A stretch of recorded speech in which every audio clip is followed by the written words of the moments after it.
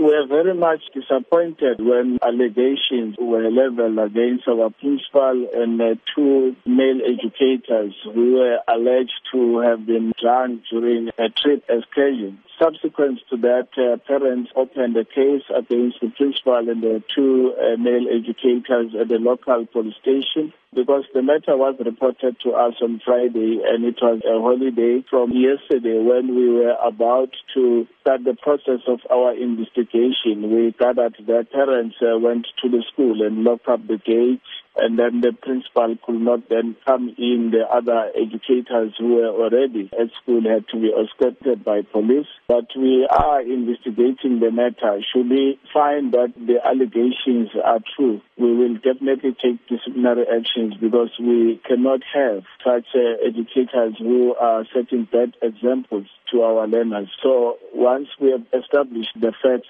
we'll then be able then to come up with a way forward. But we want to emphasize that if this is true, definitely we are going to take disciplinary actions. What support is being offered to the children at the school? Our psychologists are also involved in terms of them getting the statements from the learners, because for now we are not dealing with the fact, but we are dealing with allegations. The second inspector is also dealing with the matter. How concerning is this incident? We are very much disappointed because this is one of our best run schools in terms of results. We've always been making an example of the leadership and management of that school, referring to it when addressing even workshops and other schools to then say they must go to that school to observe some of the best practices.